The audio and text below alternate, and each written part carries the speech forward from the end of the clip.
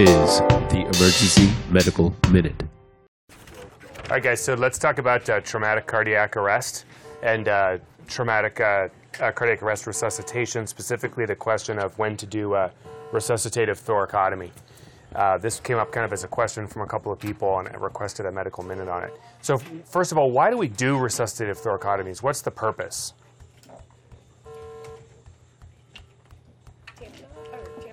Yeah, well, it sort of falls into generally two or maybe three categories. So the first is to release emergently like a traumatic pericardial tamponade, or and then secondary, which is rare and can often be accomplished kind of by other means, depending on what the kind of the mechanisms are. And then the other thing is to selectively perfuse kind of brain and heart and kind of exclude the circulation below the descending aorta. And that's more commonly why we do it, is really kind of hemorrhage control with attempt to selectively perfuse the brain. And so really, there are no randomized controlled trials of resuscitative thoracotomies, and there never will be. Every decision we make about this is based on kind of people's experience and kind of retrospective reviews of various cases, things that went well and things that didn't. There are some case series that have been published that have kind of helped us delineate some general guidelines about it. But I think there's often a lot of skepticism about its efficacy just because it's done so infrequently.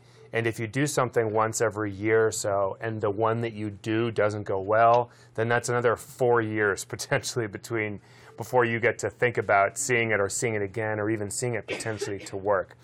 In fact, there's a subset of patients for whom the outcomes are actually fairly good in this procedure. And those are going to be selectively patients with penetrating traumatic mechanisms who have loss of vital signs in the emergency department. So if somebody comes in and they were shot in the chest and then in the ER they become pulseless, those patients unequivocally should have resuscitative thoracotomies.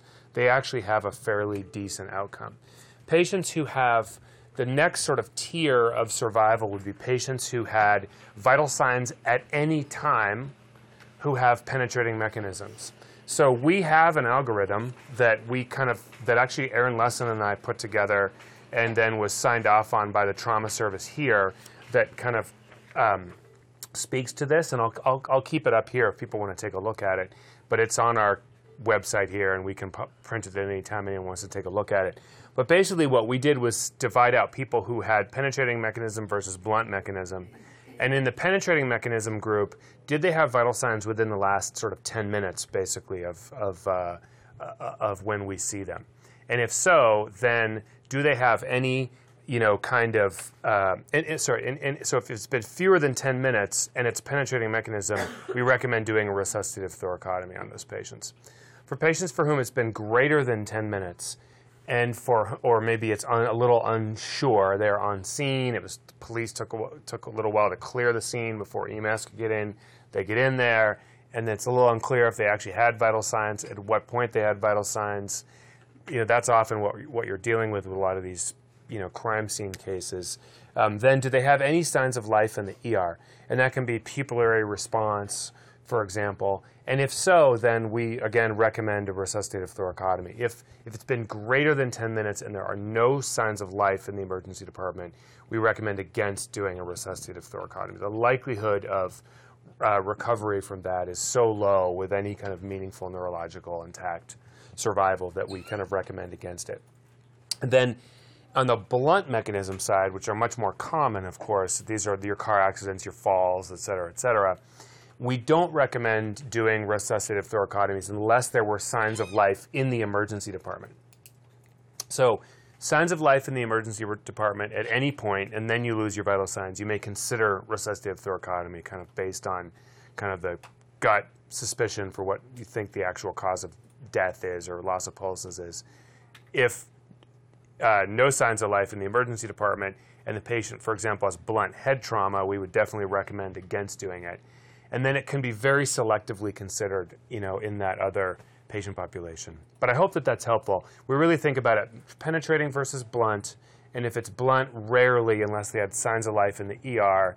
If it's penetrating and had signs of life within 10 minutes of when we see them, then we recommend doing it. If it's been more than 10 minutes, we generally recommend against doing it unless there's been some other sign of life that's ongoing, like pupillary responsiveness, that would indicate some ongoing brainstem life.